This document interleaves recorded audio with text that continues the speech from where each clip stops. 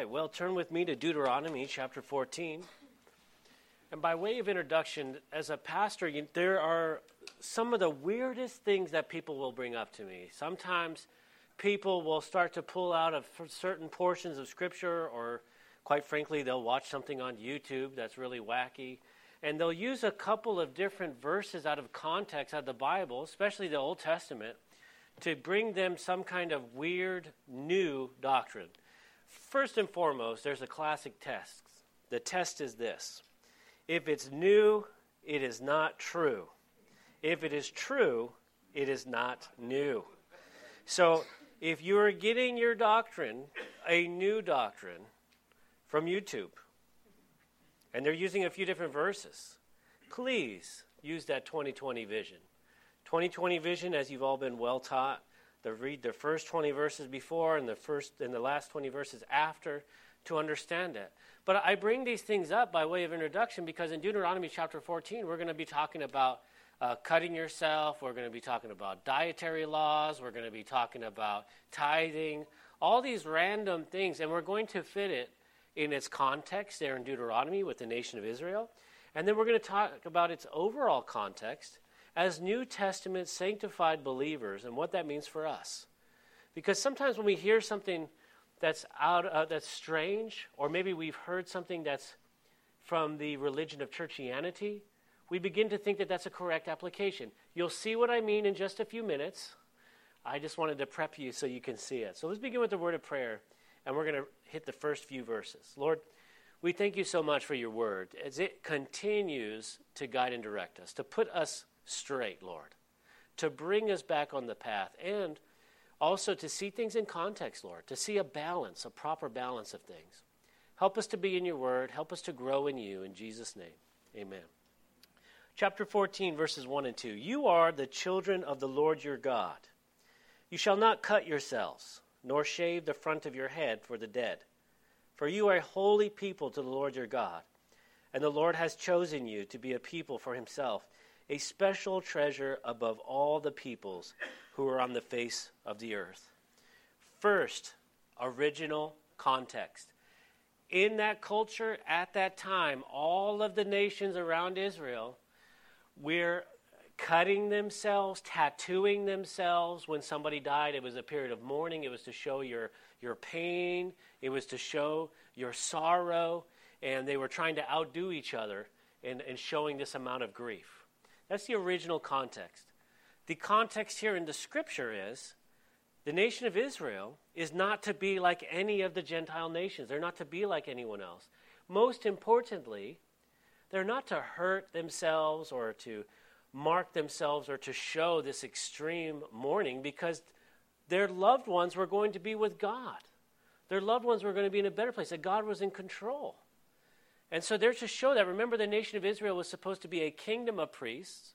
They fell, so only the Levites were called to be priests. And then they continued to stumble and fall again, and God continued to restore them. But they were to be a light to the world. But they weren't, because they're sinners. And the law can bring no one to God. It can only show our need for a Savior.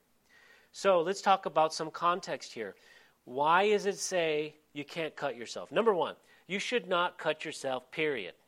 End of story. No explanation is given. Don't do it. And if you are doing that, if that's something you're trying to hide from other people, or you know people are doing it, they need help.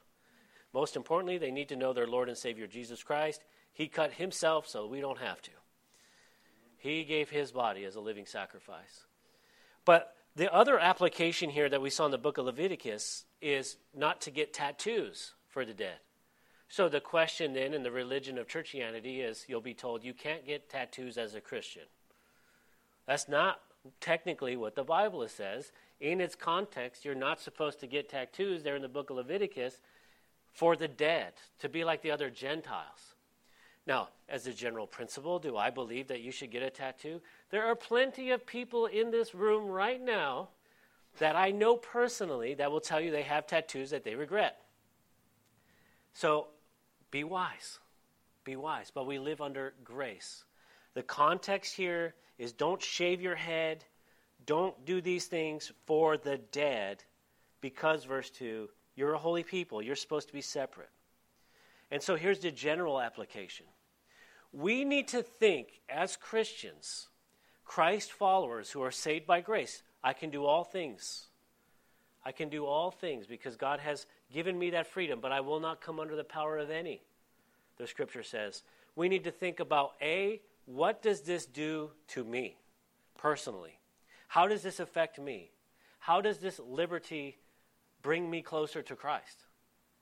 If you are struggling with alcohol, and you're like, well, Jesus turned water into wine. I can drink. Can you, though? For some people, the answer is a 100% no. You're destroying your life. You're destroying your body. You're destroying every single person around you. Don't use that liberty for destruction. And you can fill in the blank, whatever kind of liberty it is. All kinds of different things. B, second thing we need to think of, is what does this do for other people? As Christians, we need to think about how exercising a liberty, does that bring other people closer to Christ, or does it bring them farther away? How do other people see this? How could the nation of Israel, how could they be a light to the world if they were exactly like the world? If they mourned for the dead the same way as the world, they didn't follow God's law, they just did everything exactly the way as everyone else, you're not going to be a light to anyone. You're not representing God. We have freedom in Christ, and as we continue in this chapter, and we go through the different laws that they were going through, we're to see these two different concepts for us. Are we using the grace of God? Are we using our freedom in Christ to glorify God and bring people closer to God and ourselves, or farther away? And we're going to talk about this a little bit more, but let's keep reading now, verses 3 through 8. It seems like we're going to change the subject. It is a different subject, but all these things in context work together. You shall not eat any detestable thing. These are the animals which you may eat, the ox, the sheep, the goat, the deer, the gazelle, the roe deer. For us South Carolinians, the deer is kosher in both sides of the testaments, right? Okay, just saying. Roe deer, wild goat, mountain goat, antelope, and the mountain sheep. And you may eat every animal with cloven hooves, having the hoof split into two parts, and that chews the cud among the animals. Nevertheless, of those that chew the cud or have cloven hooves, you shall not eat, such as these, the camel, the hare, the rock hyrax. For they that chew the cud, but do not have cloven hooves, they are unclean for you. Also the swine is unclean for you, because it has cloven hooves, yet does not chew the cud. You shall not eat of their flesh or touch their dead carcasses. So let's just get this super simple. If you want to go through this a little bit more in detail, we talk about it a lot in the book of Leviticus, when we went through the book of Leviticus and its dietary laws. You can't eat any animal as a Jew in that time period that doesn't have a split hoof, so horses are out, because horses eat grass, but they have a solid hoof, so you can't eat that. So a split hoof eats grass. Some have split hoof, but they don't eat grass. Can't do that. Very simple. Now, I find it interesting. This is just a general observation. This is not a spiritual application. That we are seeing more and more that label of this is a grass-fed animal. This is a grass-fed animal. This is a grass-fed animal. And it just seems that there are general health applications to God's Word. We're going to talk about that a little bit, because that's why I was coaching you guys in the introduction. People start bringing some wacky stuff out. Then they're like, well, if you want to be closer to Jesus and follow his law, obviously you can't eat pork. Obviously you can only eat grass-fed, wild-caught, range animals. Obviously you must be vegan. Obviously you must follow the Daniel fast. Obviously you should be fasting 3 times a week. What do you mean you eat more than once a day? And then they start bringing all these weird spiritual application. Listen, he who the Son has set free is free indeed, the Bible says. All things are lawful for me. Get off my back. I am tired of emails and essays and people approaching me to try and bring me some weird thing. I can get tattoos. I can shave my head. I can eat pork. He who the Son has set free is free indeed. Now, I don't want to use my liberty, though, to stumble anyone. I want to be a light to the world.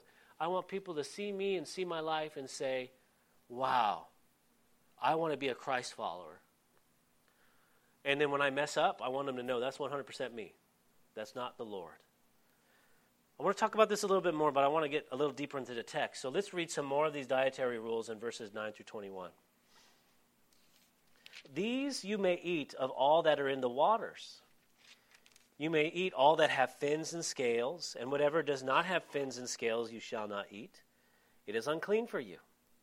All clean birds you may eat, but these you shall not eat: the eagle, the vulture, the buzzard, the red kite, the falcon, and the kite after their kinds, every raven after its kind, the ostrich, the short-eared owl, the seagull, and the hawk after their kinds, the little owl, the screech owl, the white owl, the jackdaw, the carrion vulture, the fisher owl, the stork, the heron after its kind, and the hoopoe. I have no idea what that is. And the bat. Verse 19. Also, every creeping thing that flies is unclean for you. They shall not be eaten. You may eat all clean birds. You shall not eat anything that dies of itself. You may give it to the alien who is within your gates, and that he may eat it, or you may sell it to a foreigner, for you are a holy people to the Lord your God. You shall not boil a young goat in its mother's milk. Yes, you can give the roadkill to your employees. The Bible. No, let's come back. So when it comes to fish of the sea, you can only eat, again, we just want this the simplest levels that I can understand. It has to have fins, have to have scales. Scales and fins. So if it has fins but no scales, catfish is out. Has to have fish and scales. Sea urchins are out, oysters are out, clams are out, lobsters are out. But if you think about it, a lot of the things that we eat that have, don't eat any wild clams or oysters right now because there's a lot of bacteria in the water. See, we know that. You don't have that test at that time. So again, there seems to be physical health benefits that keep the nation of Israel healthier than the other areas at that time. Why do I keep saying seems, generally? Because people will start taking that as gospel truth, and then they'll start looking at people, other Christians, and saying, well, they're not as elite as I am because they eat lobsters and I don't. That does not build up the body of Christ. Now, we're going to talk about that more specifically in a minute, but let me get back to the context here. With the birds, you can't eat any predatory, and you can't eat any carrion, anything that eats dead animals. You can't eat that. I don't know a single person on this planet that drives by those vultures on the side of the road and says, man, I can't believe God won't let us eat those. But if you think about it, how come we don't feel that way about all sin? Man, I can't believe God won't let me have adultery. But at the same time, we're looking at it disgusted and we're laughing about it. No, we're tempted. You get tempted by things like that. Why is it that we're tempted about the things that destroy us? Our sinful nature, the Bible just being proved once again. But the same thing is true with specific doctrines. The enemy will try and magnify a certain doctrine in somebody, so that's all they think about. Let me give you some examples. Eschatology. I love eschatology. Eschatology is scriptural. I have never heard from any other doctrine some of the weirdest weird Christian things and very intelligent people telling me ridiculously dumb things than I do about eschatology. Give me an example. I remember early in my Christian walk seeing a heated discussion over whether or not a certain person in the European Union was the Antichrist or not. The Bible tells us to look for Jesus Christ and his glorious return. It does not tell us to try and figure out who the Antichrist is. Let me tell you a secret. He wasn't the Antichrist, either one of them. But these guys were getting hot over this thing. Or some Illuminati that's controlling the planet. Who cares? Or what party's doing what? Or who's doing this or that? Or let's change it to something else. We talked about dietary laws. I have never heard some of the smartest people in the planet saying some of the silliest things in the church than when it comes to dietary restrictions. Or, I'll give you another one, Sabbath day doctrines. Whether a Christian should have a Sabbath day and what that Sabbath day is like. And then people start going down these weird rabbit trails, and then they start bringing out texts like Deuteronomy or Leviticus or Lamentations or Ecclesiastes or somebody quoting something in the book of Acts or something out of context in Daniel or Revelation. And I'm looking at this person. This is pastor confession time. And I'm thinking to myself, how do I tell this person that's the dumbest scriptural thing I've ever heard lovingly so they leave edified? How do you do that? Well, if you're my closest friends, I just say that's dumb. Now, I'm passionate about this because it really saddens me as a Christian when we miss the forest for the trees. It saddens me as a Christian when we have people that get caught up in a particular thing, whatever that thing may be, especially when it's spiritual, and you see them, what we say in English saying is, you get wrapped up around the axle. You get twisted up. You get tied into something where it's hard to get yourself out of it. There are important principles that we have to get at. And one of the easiest ways to do that is to talk about the dietary laws. Because there are spiritual applications and there are practical applications. The practical ones are important. The general health of the nation of Israel in the Old Testament was better. We can say that scientifically. We just use an example, clams and oysters. They just weren't allowed to eat it at all. Nobody's getting sick. They were not worried about mercury levels. They're not eating roadkill. So if that animal has bacteria growing for the last 48 hours or 78 hours in there and the health risk is a lot higher for that, that's not a risk because it's completely cut out. The spiritual application is far more important than the practical one, and we miss that. They are to be a light to the world. Did you see that in verse 21? I thought it was 21. Chapter 14, every creeping thing. It's verse 21 at the end. It says, "For you are a holy people to the Lord your God." That's the purpose. The purpose was not to make them healthier. Generally speaking, there's multiple levels when you follow the Lord, and they're all good. Just do what the Bible says. If you understand it or not, you're always going to go better off. The only time you're not is persecution, and then you're still spiritually better off anyway. The actual application, the intention is listed there. They're to be separate and different from the rest of the world. They are to be shown to be God's chosen and holy people. That's the whole purpose. We are to be the salt and the light of the earth as Christians. We are called to be different. Not in this world. We're not to love this world. And they had a practical, visual way of doing that. How do I know that spiritual application is correct? Because in the book of Acts, Peter gets into an argument with God. Never good to argue with God. When God says to do something, don't say, "But Lord." Don't do it. See, in Acts chapter 10, Peter is called by God, has a vision from him that comes down on a cloth, all these unclean things. Pretty much everything we just read that God said don't touch. But what happens in Acts chapter 10? Verse 13, a voice came to him, "Rise, Peter, kill and eat." Used to be my life verse, but not anymore. But Peter said, "Not so, Lord, for I have never eaten anything common or unclean." And a voice spoke to him again the second time, "What God has cleansed," you see that? "What God has cleansed, you must not call common." For this was done 3 times, and the object was taken up into heaven again. Now while Peter wondered within himself what the vision which he had seen meant, behold, the men who had been sent from Cornelius had made inquiry for Simon's house and stood before the gate. So what is the Bible talking about? And it gives clarification there. Peter was told, crack open the lobster, crack open the clams, you can eat whatever you want now, I've cleansed it all.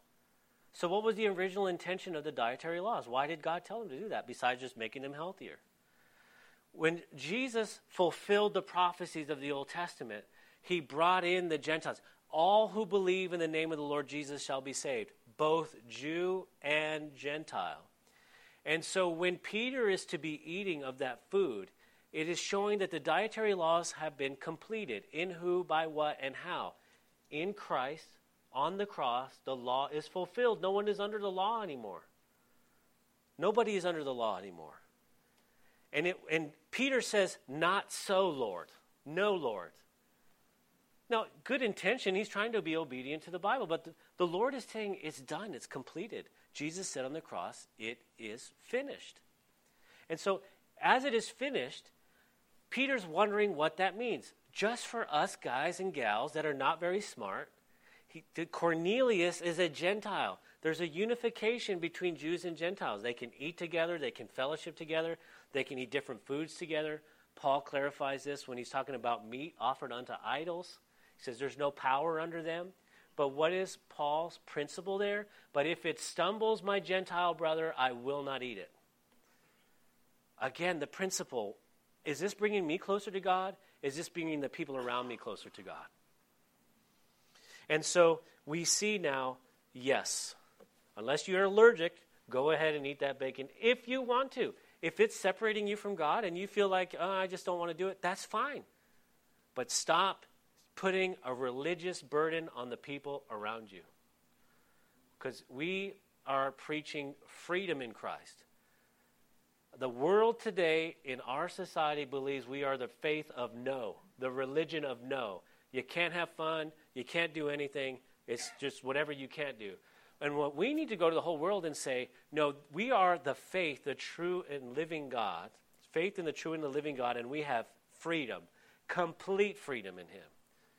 And we have the freedom to say no. Do you have the freedom to say no? And that's what we need to be sharing out there.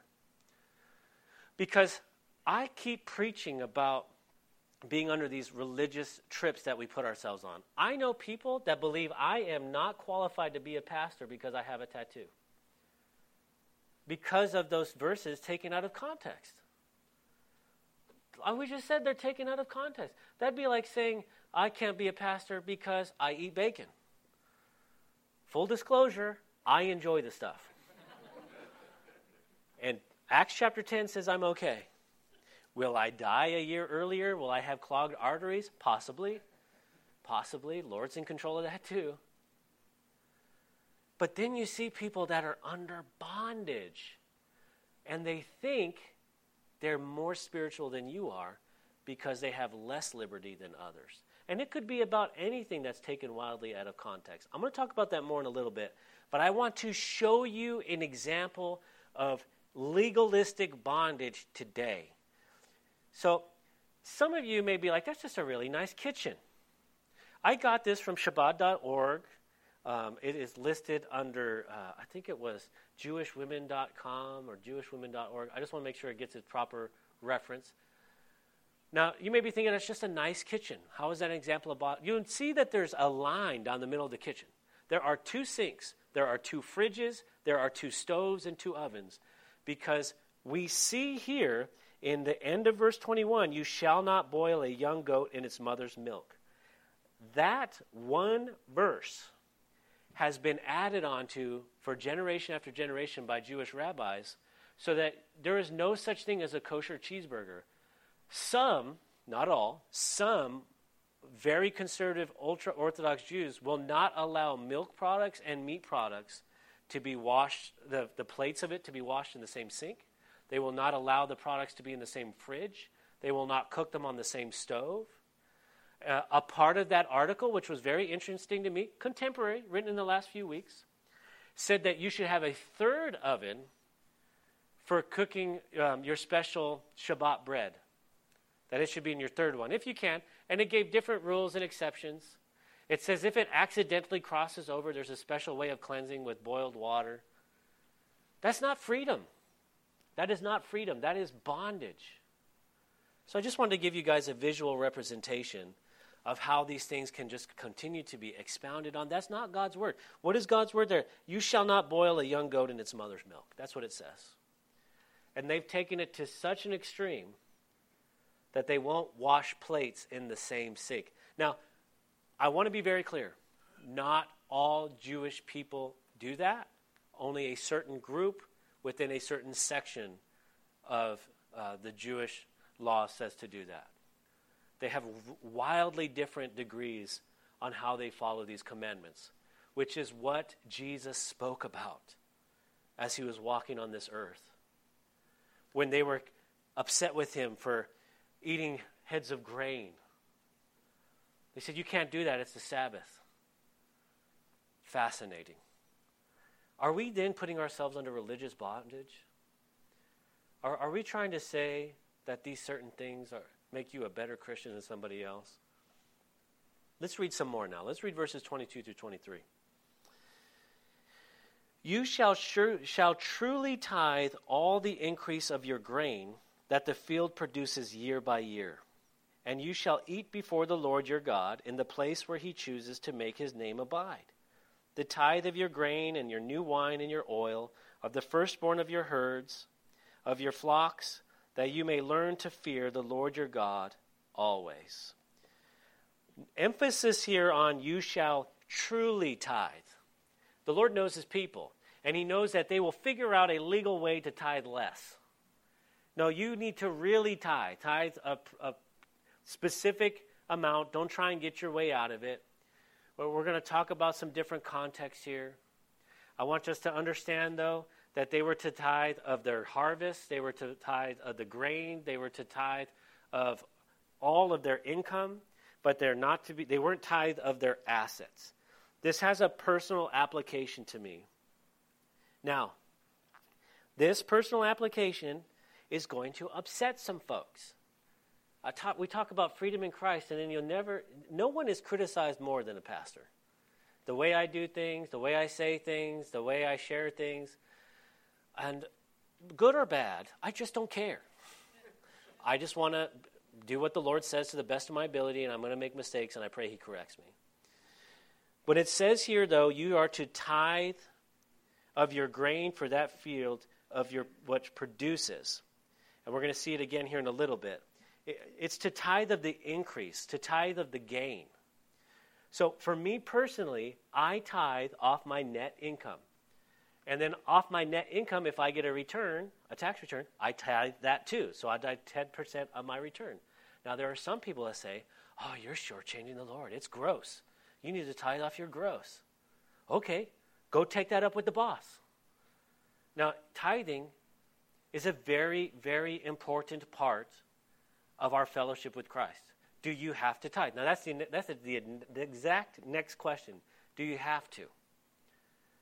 I just made a case earlier that you don't have to do anything. You're free in Christ. You have been truly set free indeed.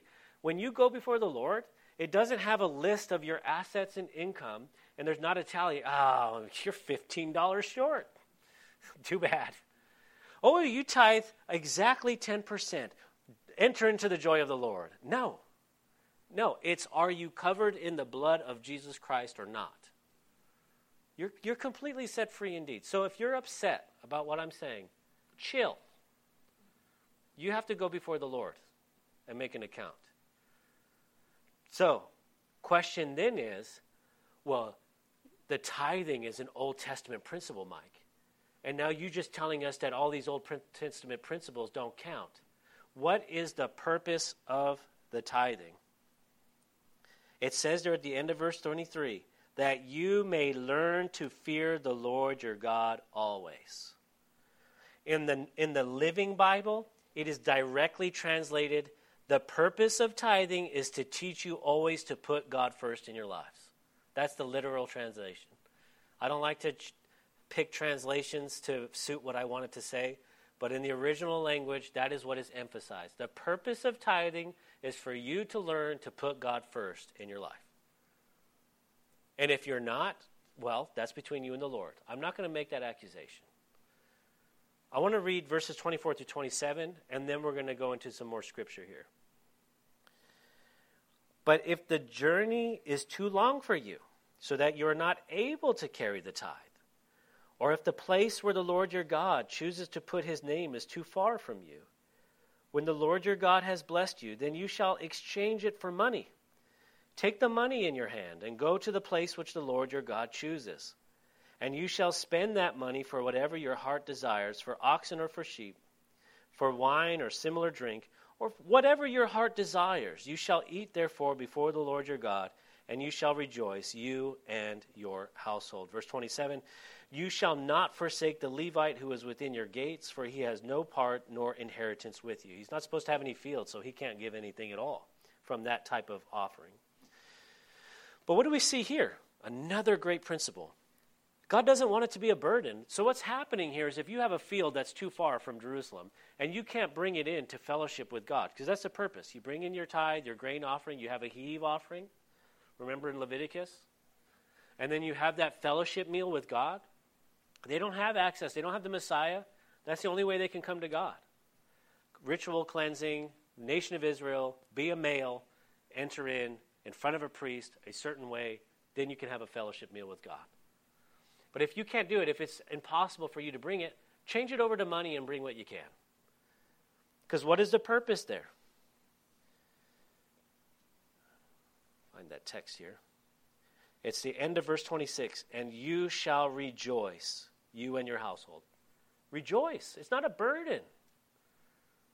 It's a burden. Listen, this is important. I know it hurts some feelings. It's a burden for you to tithe because God is not first in your life. Your money's first. God is second. Your money's more important than God is. Hey, don't take it up with me. That's between you and God. Don't give us, if you're going to start tithing and you think it's because we need the money, then go tithe somewhere else. This is between you and God. Go give it to a missionary or something.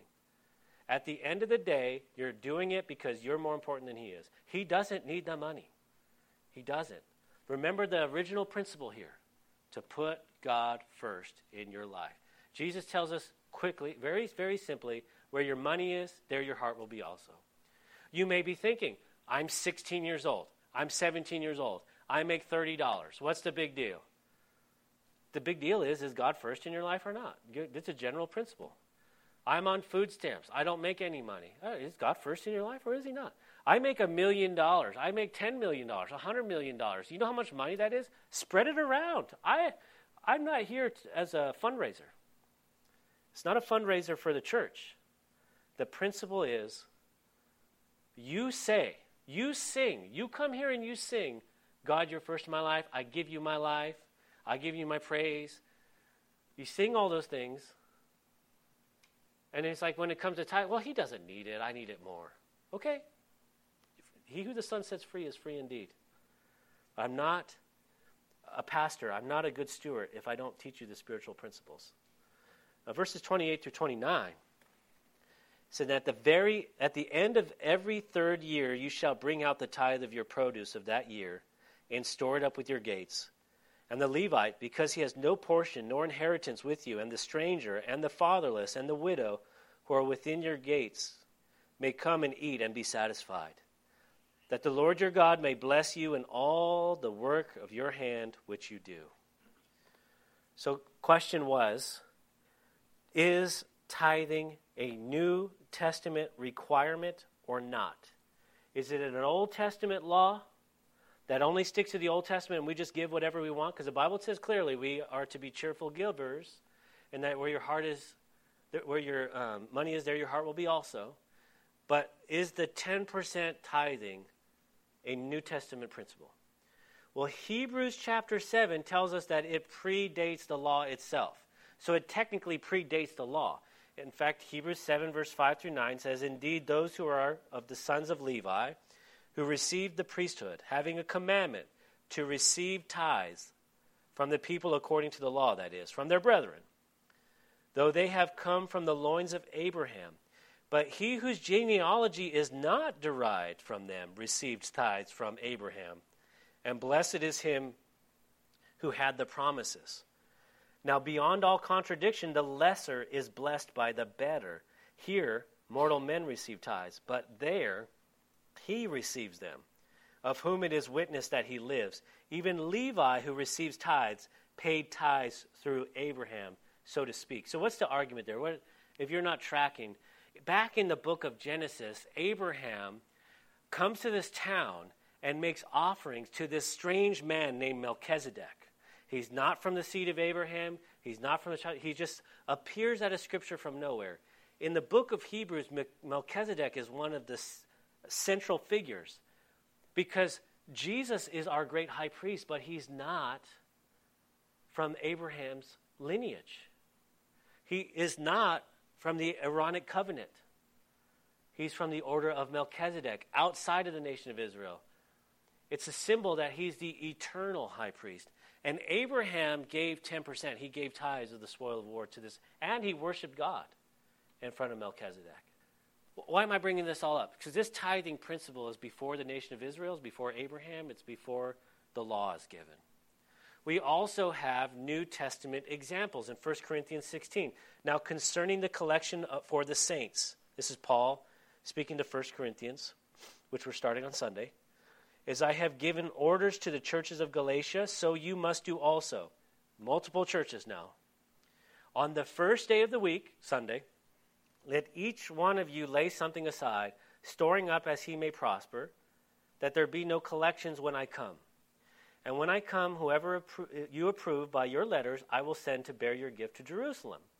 But if it is fitting that I go also, they will go with me. Well, the scholar will be like, well, they gave to the missionaries in Jerusalem. Well, they weren't missionaries. They were starving because they weren't allowed to be in the local economy anymore. When you give your life to Christ in Israel at that time, they had a funeral for you. They said you were dead. So they couldn't go to the market. They couldn't go to the synagogue. They couldn't hold jobs. They had to either work with the Gentiles or starve. So Paul was sending money back from the churches in the Gentile churches to support Israel. But we see that there's a general principle here. I want to go back to that verse. It says, let each one of you lay something aside, storing up as he may prosper. From your extra. Hey, if you don't have it and you can't do it, I don't want you to feel guilty. I don't want you to feel guilty because of the certain amount. But I am doing you a disfavor as a teacher, as a Bible teacher, if you miss the principle itself. Is God first in your life or not? When we fast, what are we saying? God is more important than me eating. God is more important than my present comfort. God is more important than my tastes and my desires. When we put time aside for the Lord, we're saying, Lord, you are more important than my time. You're more important than the other things I could be doing. Why is it any different with your wallet? We put ourselves first with all of our expenses. What we buy, the things that we buy for entertainment, that we buy for food, the things that we buy for our clothes, the things that we buy for fuel to go on trips, the things we buy in our vehicles, the things we buy on our phones, the games that we buy, the movies that we watch, the shows that we have, all that. So who are we feeding with all that money? Ourselves. And here we have a biblical principle that says, put God first. Now, I said all that to say this.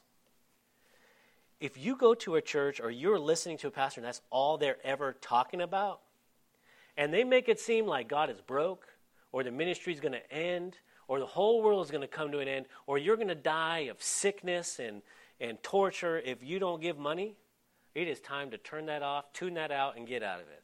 Personally, if you feel like there's angst in this sermon, it's because I don't like teaching it. I don't like talking about it. Because there's so many people that abuse it.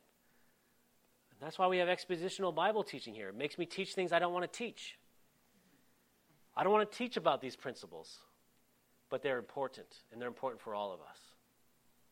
So it doesn't matter what it is, how much it is. The Bible tells us that the Lord is interested in our hearts, that we're to be cheerful givers. Even here in Deuteronomy, they loosened up the requirements because they want us to be merry, it says, and that God will bless you. Whatever your heart desires, that you shall rejoice, you and your household. So if you're going to cry over it or you're going to upset, then just don't do it. If you're going to lay a burden on other people, then stop. But we should all be challenged, provoked to love and good works, the Bible says. Is the Lord first or isn't he?